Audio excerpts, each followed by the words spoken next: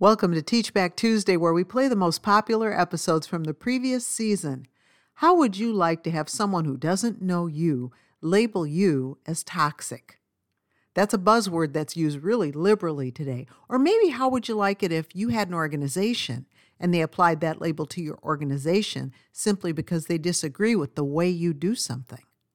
We need to be careful. We're picking up some viruses from the culture, and one of them is slapping labels on people without really giving it a lot of thought. Let's listen again. We live in the age of label slapping. It's common and very public, especially since we can now call people out on social media to let the whole world know how we feel. Things that are common are not always correct. Is it right to get the branding iron out to mark people when we hate having that done to us? Just because the culture loves creating and applying negative labels to people with whom they disagree doesn't mean this is a good practice. Are we becoming toxic ourselves? Thank you for joining Keep the Heart for today's podcast with Francie Taylor. Francie is an author, conference speaker, and teacher. She is passionate about teaching what to do with what we learn from God's Word. Now back to today's valuable study. A buzzword is basically a word that catches on in popular culture for reasons that are not fully known. Are we buzzwording ourselves to death these days? By definition, something that's toxic means it's poisonous. And this was previously only used when we were referring to substances that are hazardous, like dangerous chemicals. I get it that we're trying to say that certain people and situations can be hazardous, but are we liberally using an overused word just because it's the latest slang term for someone or something that we don't like? Is it possible that we're confusing the word toxic with something else? This is just a brief examination in this episode, which I hope will cause all of us to carefully consider how we're becoming a little too label slap happy. We may need to take a step back from this. Let's just consider a few things in this topic. Number one, not everyone who disagrees with us is toxic. Where did the idea come from that people have to agree with one point of view or they're poisonous and canceled? That came from the culture. But people in the Bible disagreed as well, so we're not the first. Remember the sharp disagreement between Paul and Barnabas in the New Testament? Let's review the passage from Acts chapter 15. It's in verses 36 through 40. And some days after, Paul said unto Barnabas, Let us go again and visit our brethren in every city where we have preached the word of the Lord, and see how they do. And Barnabas determined to take with them John, whose surname was Mark. But Paul thought not good to take him with them, who departed from them from Pamphylia, and went not with them to the work. And the contention was so sharp between them that they departed asunder one from the other. And so Barnabas took Mark and sailed unto Cyprus. And Paul chose Silas and departed, being recommended by the brethren unto the grace of God. There you have it. Paul and Barnabas had a falling out. Now there's more to this story than we can fit in this little point. But Barnabas wanted to take Mark with him on their next ministry assignment, and Paul didn't think it was a good idea. Paul's reason is only summed up briefly, which basically reads like Mark ran off from them at some point on a previous journey. Was Mark unreliable, or was Paul just trying to teach Mark a lesson in discipline and responsibility? We really can't discern all the details from this passage, but it's enough to say that we can tell that it resulted in Barnabas and Paul agreeing to disagree, and it was strong. Who was the toxic person in this situation? No one. They disagreed and moved on. No name-calling, no rock-throwing. They just quietly went their separate ways. We don't have to agree, but that doesn't make us toxic. It means we see things differently.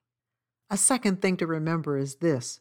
We may disagree with how something is done by others, but that doesn't make the environment or system toxic. Romans 14:5 is a great verse reminding us that there will be differences of opinion within groups of believers in how things should be done. Listen to the verse. One man esteemeth one day above another, another esteemeth every day alike. Let every man be fully persuaded in his own mind. The tendency to look at how other people did things and to judge them as failing was common then, and it still exists today. This is not new to us. This is just as old as the Bible.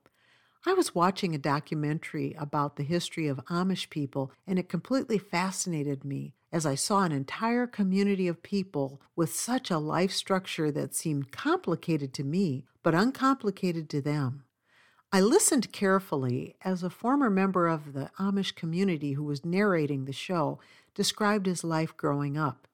He sounded a lot like how a person sounds who's grown up in any kind of a strict religious background, only he was much gentler in his descriptions of the people and saved his criticisms for the way Scripture was misunderstood. He disagreed respectfully, not wanting to paint the entire group in one dark stroke. I wish more people could be this way. Why do so many former church members feel the need to go on a social media spot and throw stones at their old churches or colleges? Is it possible that there's an unresolved issue or conflict underneath, so it's just easier to be angry and label an entire organization as toxic? Just remember that that road does go both ways. Be careful about branding an entire group of people just because something went wrong for you. That's the shortcut to bitterness. Be really careful. Isn't it just as poisonous to keep dwelling on things from the past that weren't right or that could have been done better? I'm not talking about illegal activity here, but I am referring to differences of opinion in how matters could be handled. Granted, not everyone handles matters wisely, but we all take turns blowing it, don't we? The labels are unnecessary, and they just provide an artificial sense of superiority over others. Be aware that a superiority complex is destructive. Instead of hyper-analyzing and criticizing, maybe take a closer look at the self. It's something we can all do. Is the environment or system really toxic, or do we just disagree with how people choose to run something? I think we're looking for a one-size-fits-all solution where there isn't one. Your system may not work for me, and mine may not work for you. That's an uncomplicated, non-toxic truth. Our third and final point is this. Others may be viewing us the same way we're viewing them. All this labeling and branding is a classic example of what happens when we're trying to pick a speck out of our brother's eye while we've got the whole log in our eyeball. Jesus preached about this in Matthew 7:3 when he said this, "And why beholdest thou the mote that is in thy brother's eye, but considerest not the beam that is in thine own eye?" That's a really good question. The mote in this verse, which also means twig, is a picture of a smaller fault. The beam, which is the larger piece of lumber, represents a much larger fault.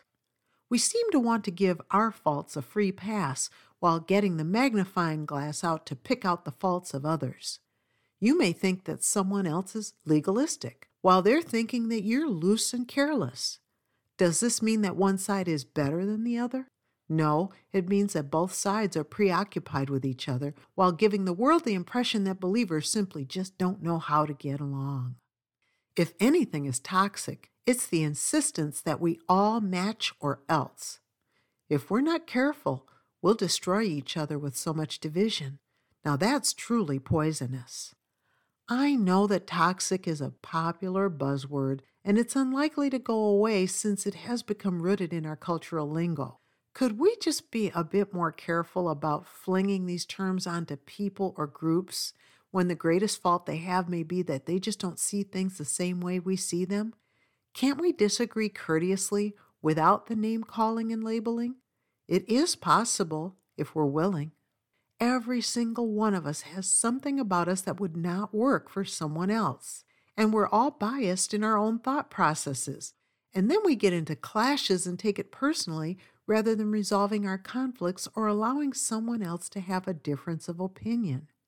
This just leads to a bunch of angry people sniping at each other, calling others judgmental while practicing as judges. It's time for a ceasefire and a shift in focus back to helping, not harming others.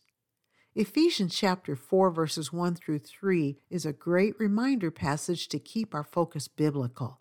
It says this, I therefore, the prisoner of the Lord, beseech you that ye walk worthy of the vocation wherewith ye are called, with all lowliness and meekness, with long-suffering, forbearing one another in love, endeavoring to keep the unity of the Spirit in the bond of peace. Let's cancel the labels, resolve our real issues, live out our callings, share the gospel, endure the differences in love, and focus on walking humbly with God. You've been listening to Keep the Heart with Francie Taylor. Subscribe to this podcast and be sure to follow Keep the Heart on Instagram. For more from Francie, visit keeptheheart.com for devotionals, books, Bible studies, and more. Visit keeptheheart.com today. Thank you for listening.